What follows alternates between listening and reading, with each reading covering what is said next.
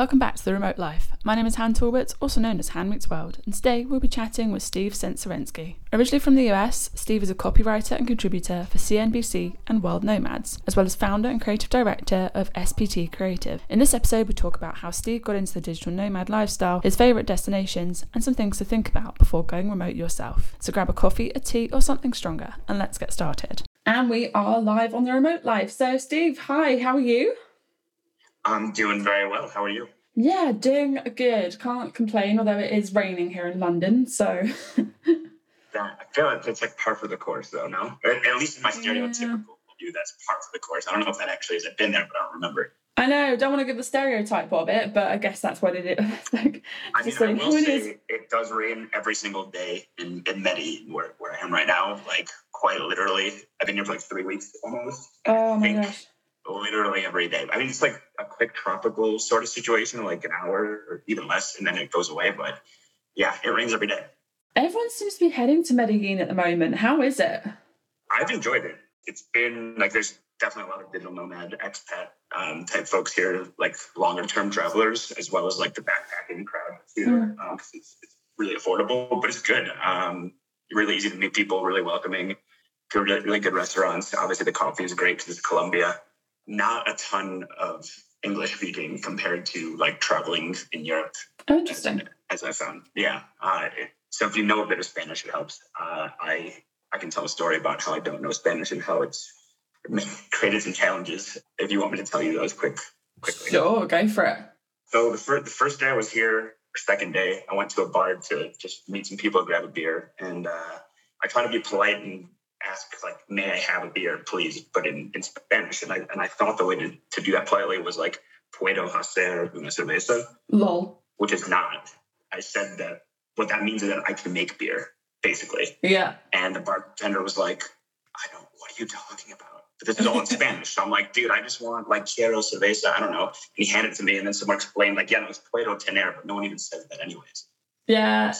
Well, you know what? At least you were polite about it. I tried really hard. And then I ended up getting like a really intense haircut with a facial mask and the nose wax thing, but not because I wanted that. I just didn't know what he was asking me. So I just kept saying C. And so like I was really fresh and clean, but like was not prepared to have all that done. That's oh my God, can you imagine? Like not speaking the language and all of a sudden this dude is like putting wax and stuff up your nose. Must have been. Yeah, well, I mean, I knew I'd gone too far. Like the mask was unexpected, and he said a lot of things in Spanish. I could catch every like 10th word. So it was like blah blah blah blah blah blah. Nariz, blah blah blah blah. I'm like, I think that means nose. I can't be sure if I know how to really ask to repeat it because it doesn't even matter if he repeats it. I won't get it. Yeah. So I just said see, and I see this thing of wax come out. It gets plugged in and warmed up. I'm like, I know where this is. I think I know what's happening here. And and they did it twice. I didn't know that was a thing. But oh my gosh. Yeah, it's been good though. I don't want to. That's been like the weird side of it for me, but it's been really really good. Really affordable to be here. Really fun and just a really good vibe. I recommend it. I can see why so many people are coming. Yeah, because I lived in Brazil about a decade ago, and I had a Colombian flatmate, and she was like, "Don't go to." She said Bogota, I think, at the time. So like in my head, and like especially when like Narcos kicked off, I know there was a big kind of tourism like influx after that. But it's funny, like in my head, I don't even think about it, but because of her. But then there seems to be the sudden kind of like rush to go there, and then I'm seeing. So my accountability partner was there back in February. And she was just like showing me pictures of this like beautiful tropical scenery. Like I'm not saying that I had the stereotype from like 20, 30 years ago in my head, but it's just funny how like these places are just, you did? Sure. Yeah, well, because I mean, like it's actually similar, and we'll end up talking about Croatia a little bit further into this conversation for sure. But it's similar to that mindset that I had, where all I knew of Croatia and Medellin, for example, is like what was on the news in the States in like the 90s and early 2000s. And then no one really in the media bothered to like update those stories pretty much. You know, it was just like terrible things are happening, there's drugs. And then in Croatia, terrible things are happening, there's war. And then you kind of just like the story just doesn't really get picked up, which is fine because they're ongoing stories and no one's going to cover that indefinitely. So I get it. But then you'll only find out when you come to a place that is like fully transformed in the way that this city has here. Complete sort of transformation. From my understanding, they don't like talking about that whole period. There's the Narcos thing didn't really help because people come for that now. There's like those types of tours. Like when I went on the tour, they wouldn't even say his name. They called him Voldemort, and I won't even say it now, just to be respectful of their wishes, to not talk about it. He must not be named. He that must not be named, exactly. Yeah. So it's been interesting. Definitely, I think a place that like it's worth coming to. Yeah. Not exactly my type of city, because I like smaller places and this has 2.6 million people, but still really good to change the pace and change the scenery and get a different cultural feel. Yeah, so how about, just for like, as much as I want to get into like all the different destinations, how about we take a quick step back and you just kind of connect the dots for us and like kind of what you've been doing, kind of how you got to where you're at now. Absolutely. So travels are like been just like a formative thing in my life forever. My parents were always keen on traveling when I was growing up. It would be like road trips down the east coast of the US, going to Disney World, going on like beach holidays, or going on a cruise, wherever. So like I learned early, I was put in my brain early that if I had free time, I was required to spend it experiencing something new, being somewhere different. So that was always like kicking around in the back of my head. So once I finished university, I moved to Colorado, then I moved to New Zealand, and I was like a ski bum for a while. Then I went to work for cruise lines for a number of years, doing digital marketing, basically video type stuff and other marketing things. And then the pandemic hit, and that's actually where like the real digital nomad thing started. Because before I was in the travel industry or doing things that were travel related in that sense, but I wasn't 100% in control of that. So like with cruising, they'd give me an itinerary, I go.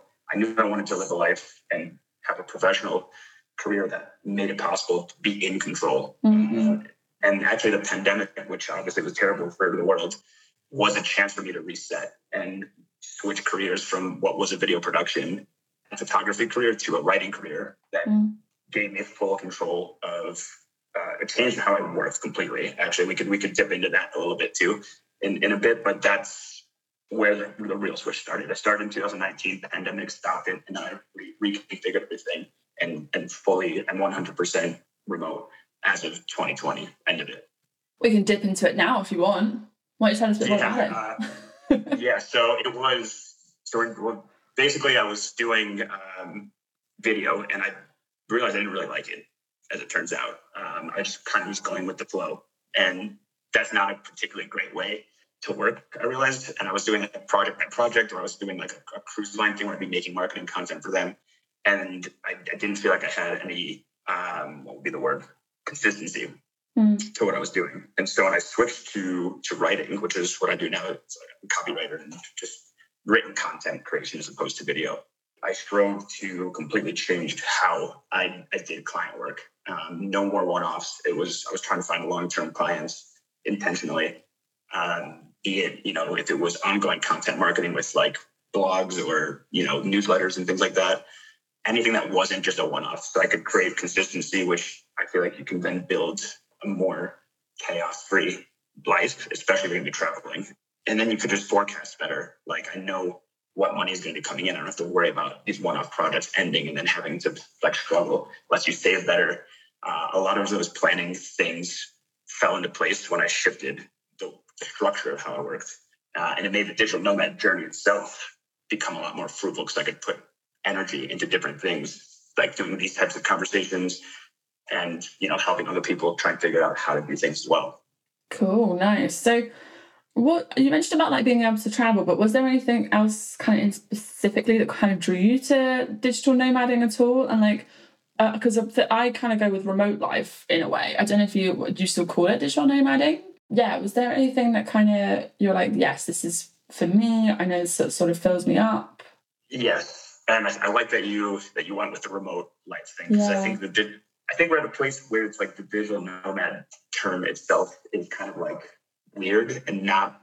It just I don't really like calling myself that. Anyways, it's on my Instagram. I think it's on my LinkedIn too. But like, it's more palatable for sure right now. But I completely agree. I think whenever someone says like, "Oh, so you're a digital nomad," I kind of cringe now.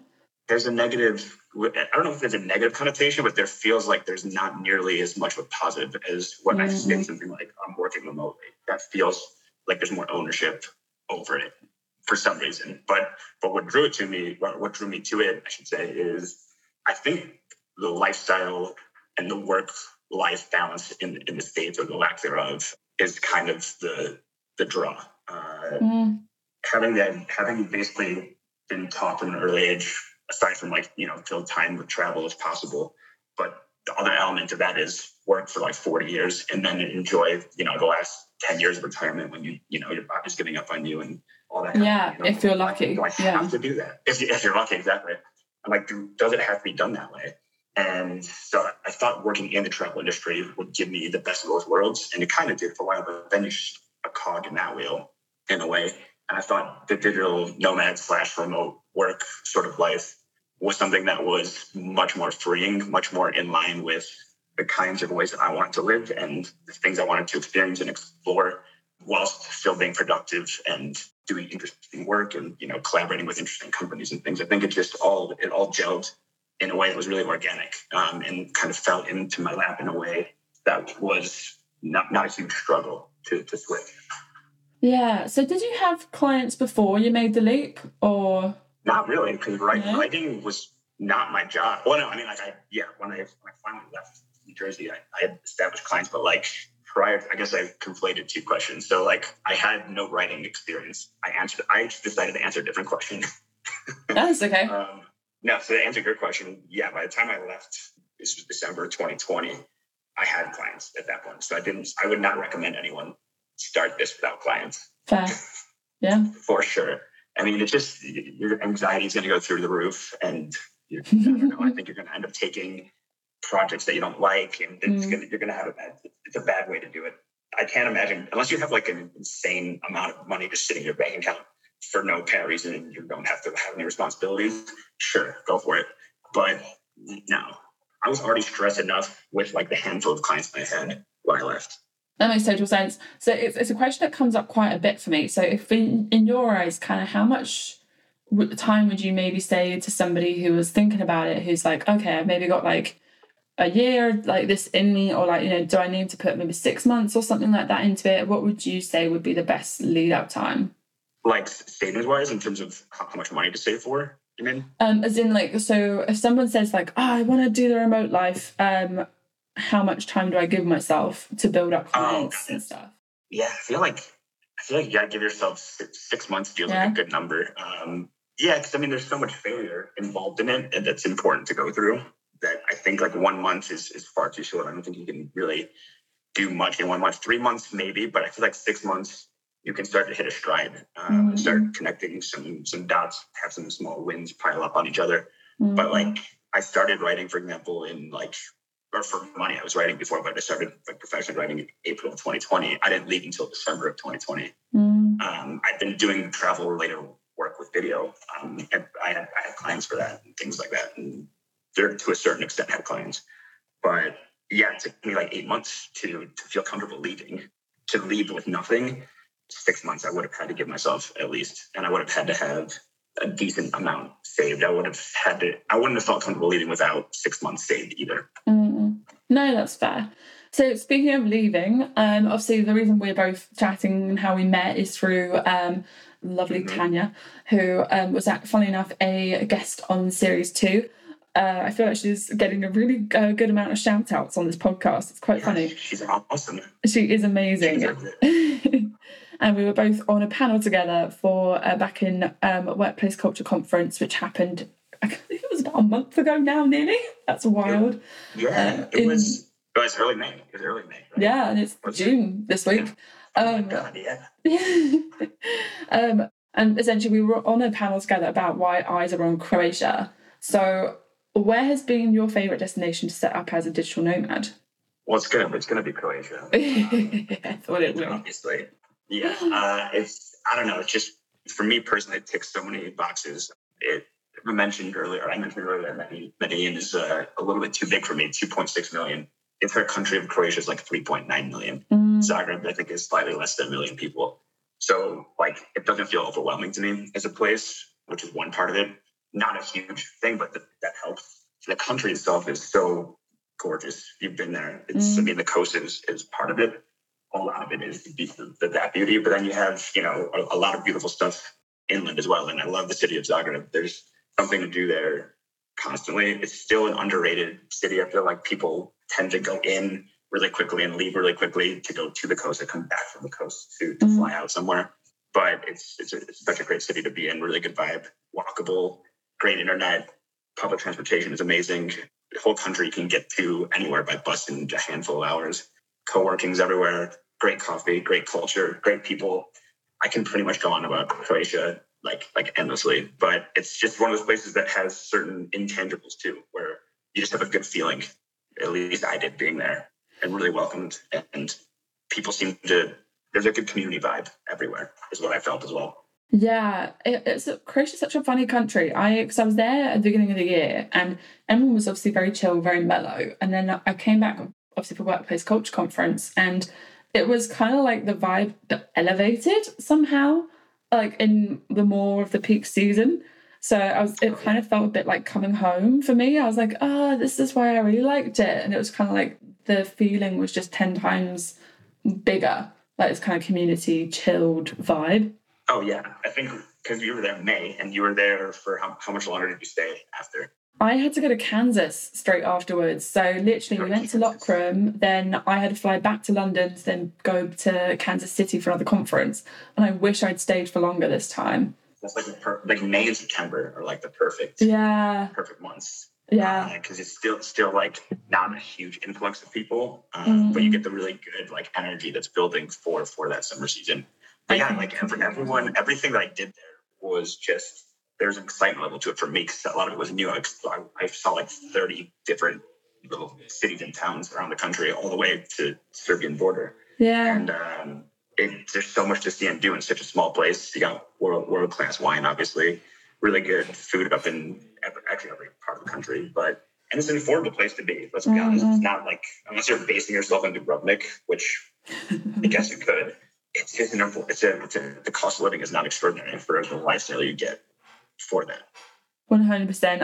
I'm kind of already like, because you know that they're doing an Albania Digital Nomad Week in September. I'm kind of like, yes. Do I fit in a potential like cheeky trip to Croatia after that? Because I can imagine it must be so amazing in September as well. So that is, anytime anyone asks me now, September is the key month to do that. Like May is great, but September you get the added benefit of the sea being warmer, and there's just a different vibe once the season ends. There's a relaxed, like, it's a relief. All the people are like chill from, working a really like hectic season that are working in the tourism sector there. So it's just like, it's a different sort of feel. Really good though. So yes, you should. And I think I might be, I might go to Albania for that actually. Oh, well, maybe see you there. But yeah. One last thing on Croatia. If people had, so obviously I feel like Dubrovnik's kind of off the table because we all know it's gorgeous, dare I say it. But if people had one place they could go in Croatia and only one place, where should they go, Steve? Man, that is hard. Because like I want to say Zagreb, but that's not the right answer, because like it depends on why you're going. Because like Rovin, for example, is a stunner. It's on the Adriatic all the way up to basically the flip side of the country from Dubrovnik. But if, like, what I always say is Dubrovnik is called the pearl of the Adriatic, that would be like the gem, because it's so special up there. It's completely different in a way, but still familiar. I want to say Rovin, but I really like Zagreb is the background of my phone, and I love Zagreb. So I know you asked for one place. I just gave you two. I think we might have to live with it. We might have to just live with those two. I feel like I just had a weird deja vu flashback to our panel where you did exactly the same thing. Where I just like answered, like I want two. The answer I wanted to give. Amazing. Well, anyway, I'll give you three this time. If you can only take three things on the road with you, what would it be? So I'll like, there's the obvious ones that I have to have, which is like work-related stuff, notebook, laptop, like all those things. Yeah. Anything that like, so skip those. You have to have. Like, we know that the laptop's going to be there. We know that the charger's going to be there. We know the video camera's going to be in there. Yeah, I would say sunglasses. Okay. Like, it doesn't matter if it's raining or not raining, like sunny, not sunny, cloudy, nighttime, daytime, I'll be wearing sunglasses. I don't know what it is. I need sunglasses. It's like a comfort thing. Headphones, must. And then to toss up, they're both exercise related. So either running shoes or like an elastic, like exercise band thing. So like there's a way to stay active. So I typically will have both. And let's just say running shoes. I go with running shoes. You can have running shoes. Some people need them. I feel like when you're doing nomading and remote life in general, there are just those like top things that you kind of can't not pack in your suitcase. And I feel like for me, I 100% always have like tennis shoes. It's just shoes that you can bung on that go with almost every outfit and are comfortable to walk in. Like I pretty much lived in my tennis shoes in Dubrovnik. Oh yeah. Yeah, well, you got Dubrovnik, you're walking everywhere, and you got the walls and all. Like, there's endless walking, in not just Dubrovnik, but like all over Croatia.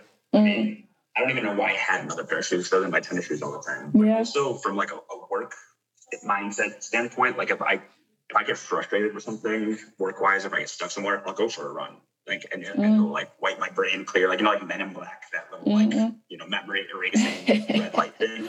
That's what like running shoes do for me. Being able to just get out there for, I don't know, even a half hour, doesn't matter. Reset, and I can come back and be productive again. Yeah, completely. So that was tennis shoes, sunglasses, headphones. And are you a noise cancelling headphones kind of person, or is it the sports, like, so you can run with them? Yeah, it's the latter. Yeah. But like the noise cancelling, I just bought new ones. I keep breaking them basically. Like apparently I need the most water resistant headphones. I need to basically be able to swim in headphones is what I realized, because it's gross, but I sweat like an obscene amount when I go running.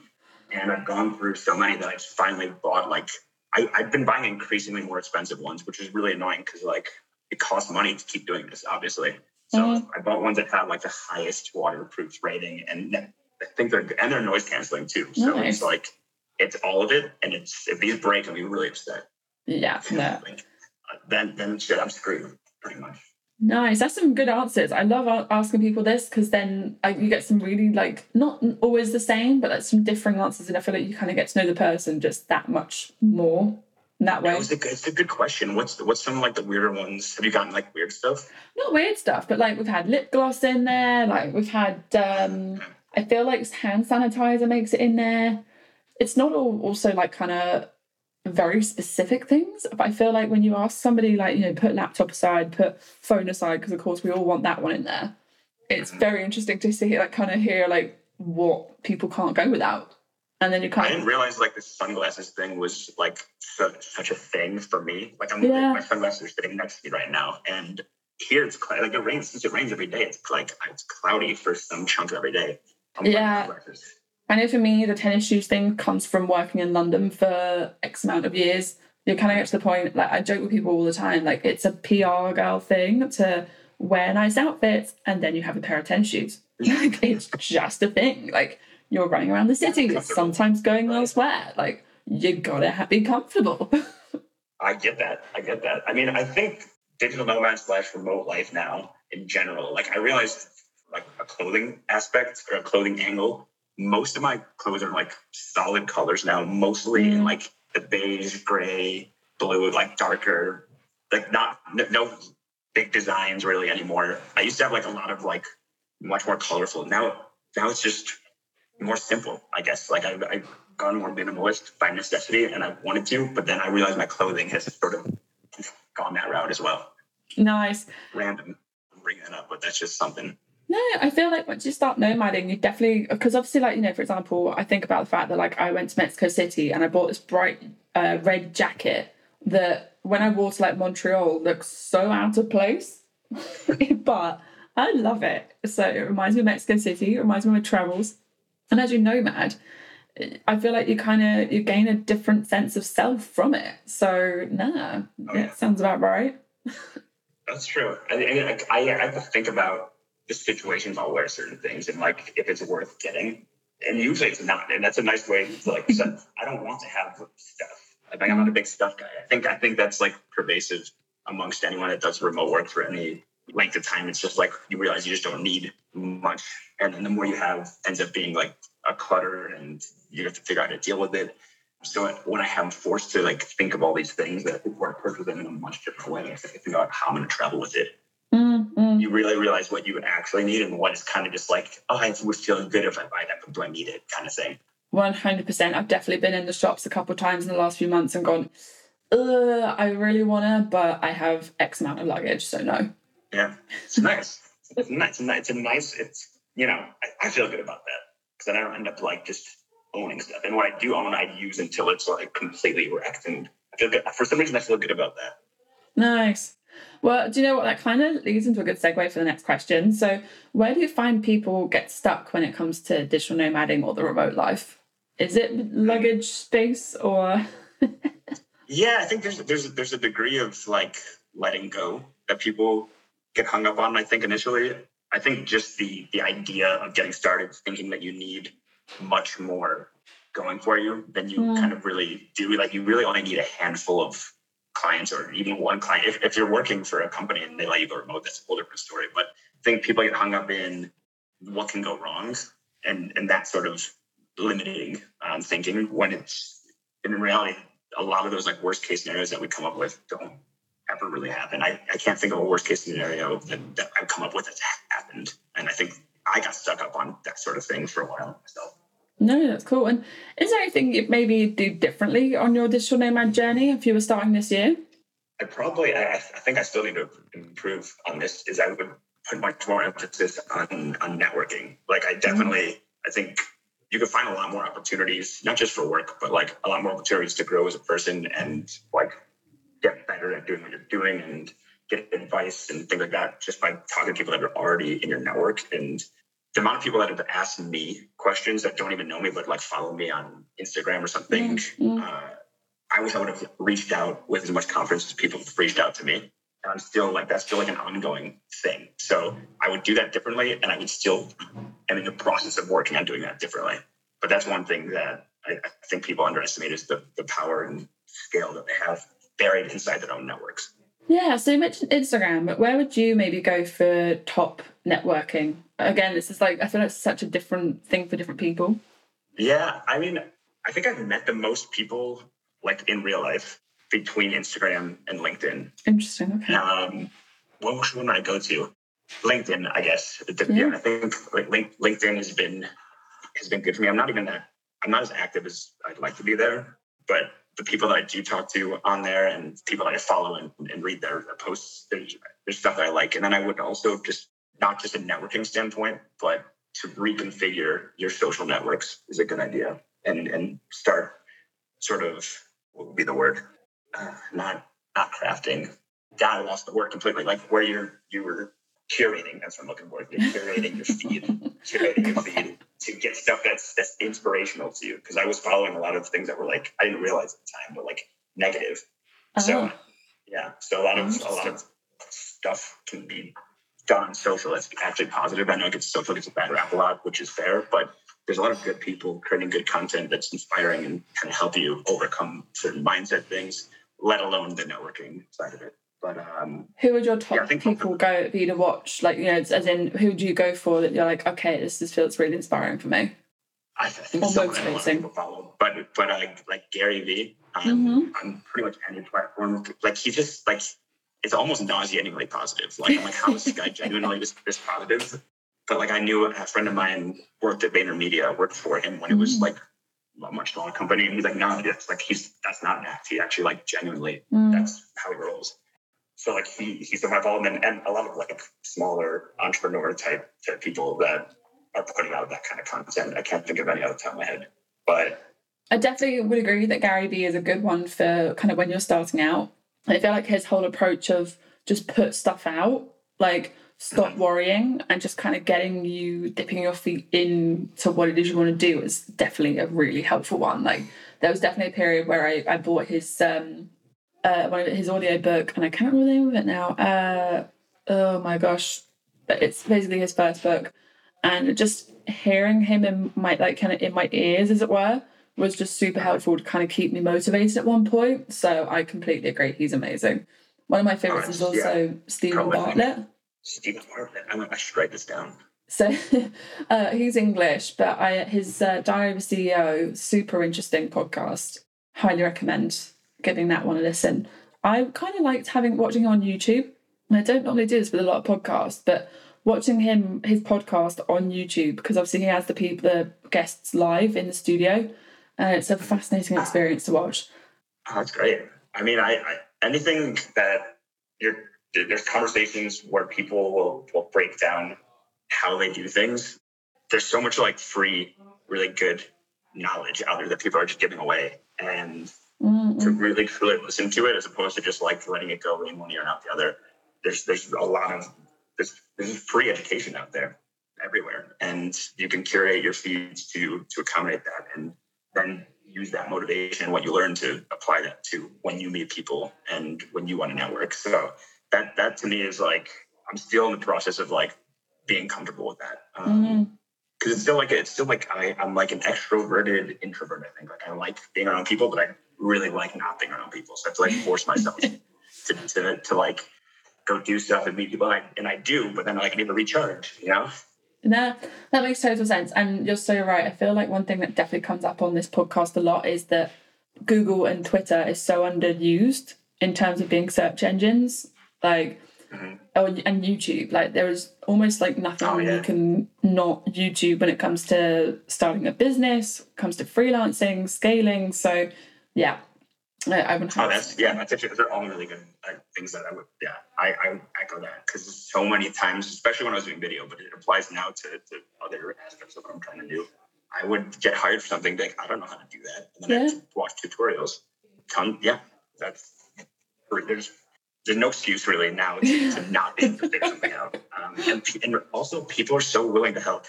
Yeah, just asking people for their insight and input. People are willing to give it generally. I completely agree. I feel like especially after, it was already kind of a lot of information out there, but I feel like especially after the pandemic, a lot of people had so much time to put stuff down like on the internet to help you kind of do anything at this point. So yeah, there's almost no excuse now, and it's definitely becoming so much more normal as people figure out kind of what they want from their lifestyle and how they want to work now. So if remote living, if remote business, remote working is something that you want to do moving forward, I feel like it's so much more accessible, whether that's through the internet or through people, like you mentioned. Agreed. Fully agreed. And it's getting better. The support systems for all of it are much more robust. For getting to countries, like Croatia has the Digital Nomad Association. I think tons of countries have some equivalent of that now. So not only is there the ability to learn stuff, but when you touch down in some of these places, there's already an infrastructure there in many cases to help you get the ball rolling or keep the ball rolling, so to speak.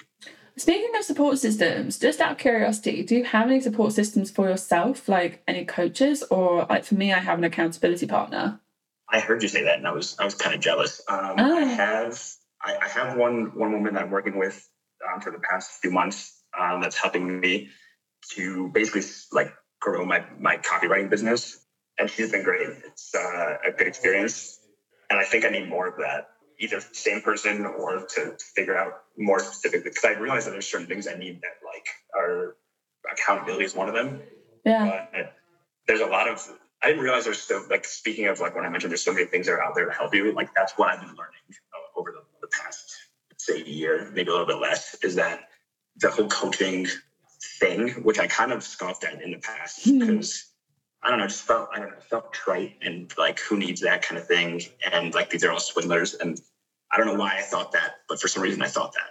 But after meeting and having friends of mine that I know are coaches, I'm just like, well, this is genuinely helpful. Like, it's stuff that you might already intuitively know, but you really need someone to be like, no, listen, you have to go do this. Like, you have to do X, Y, Z. And then you have to tell me that you've done it. The accountability, obviously. But yeah, so I'm working with one woman now, and I think I'll continue with someone for various things, to be honest, because it really helps with mindset. Yeah, I was going to say. No, it's that was for me the hard thing with getting started. One of the hard things was shifting mindset. We kind of talked about it with the roadblocks that people put in front of themselves with thinking they need X, Y, Z to get the ball rolling. But for me, it was mindset. Something I still deal with, like feelings of inadequacy. Am I good enough to do that? Like, it helps to have either somebody to talk to or to be, reading books that help you along that process. No, 100%. We did this on the panel, but I'm going to ask you again because you gave the answer that home is Croatia, which makes total sense. But home is where? Fill in the blank, Steve. I gotta say Croatia again, right? No. Because you're not there. I'm not physically there, but it is my intention is to be back there later this year. So, and I would like to be based there. So, unless something dramatic in life changes, which, you know, life can throw you a curveball, you can end up somewhere else. But that was where I felt best, and I created a nice support system of people there, friends, and it's just nice, like kind of how you described it, getting back. Felt really familiar. That's the same familiarity that I feel like I have with that country and with some of those cities there. So, but also ultimately, it's kind of where it's trite to use that word again. Like, home is where your heart is. You know, if you feel good somewhere, that can really be home. You carry it with you. I think home is a mobile concept. Not home is where the sunnies are, then. Well, I mean, that's obvious. Like, if there's no sunnies, then what am I even living? Am I alive anymore? Oh, funny. Well, Steve, thank you so much. It's been great to chat, and hopefully we'll see you in Tirana. I am hoping we can do that, and that would be awesome. Share a beverage would be great. And yes. Let's. I mean, it's gonna be end of summer, but like it'll be warm there. It'll be. It's warm. Even Toronto's not the beach exactly, but you know it's. We'll make it summer. It'll be great. But yeah, thank you. See you soon. Anyways. Amazing. All right, chat soon. All right, bye. Bye. Thank you so much for listening to this episode of The Remote Life, and thank you, Steve, for taking the time to speak with us. You can find links to his LinkedIn and Instagram below. Thank you so much again for listening, and we can't wait to remote work with you again soon.